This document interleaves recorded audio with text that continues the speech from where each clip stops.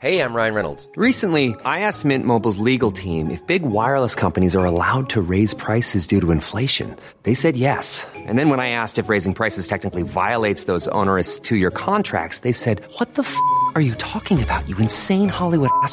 So to recap, we're cutting the price of Mint Unlimited from $30 a month to just $15 a month. Give it a try at mintmobile.com/switch. $45 up front for 3 months plus taxes and fees. Promo rate for new customers for limited time. Unlimited more than 40 gigabytes per month. Slows full terms at mintmobile.com. IMF chief, AI holds risks, opportunities.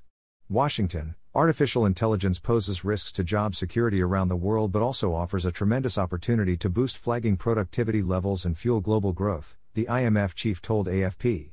AI will affect 60% of jobs in advanced economies, the International Monetary Fund's managing director, Kristalina Georgieva, said in an interview in Washington.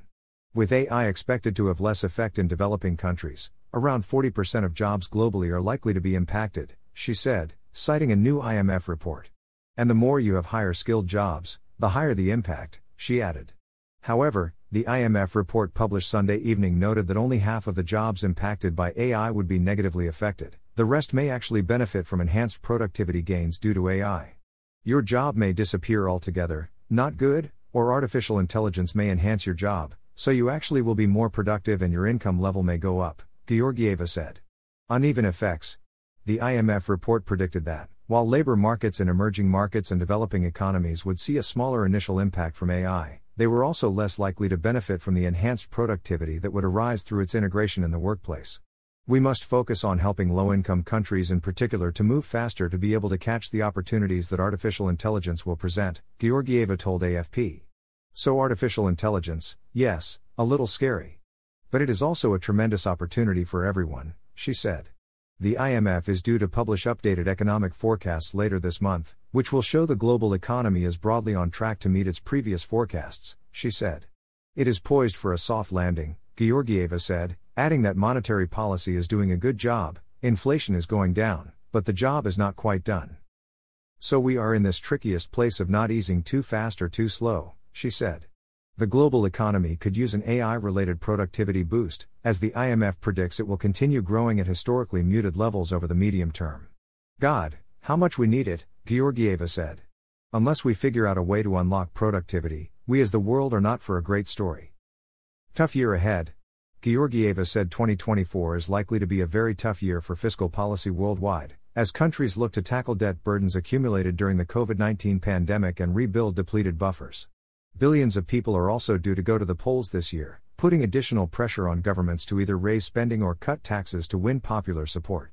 About 80 countries are going to have elections, and we know what happens with pressure on spending during election cycles, she added.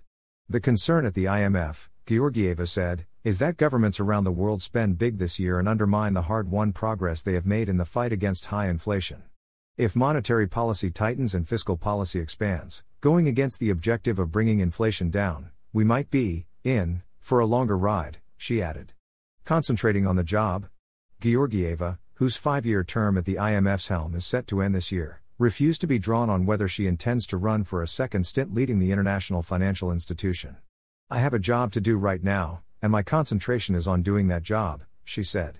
It has been a tremendous privilege to be the head of the IMF during a very turbulent time, and I can tell you I'm quite proud of how the institution coped, she continued. But let me do what is in front of me right now. Tired of ads barging into your favorite news podcasts? Good news. Ad-free listening is available on Amazon Music for all the music plus top podcasts included with your Prime membership. Stay up to date on everything newsworthy by downloading the Amazon Music app for free. Or go to amazon.com/news ad free. That's amazon.com/news ad free to catch up on the latest episodes without the ads.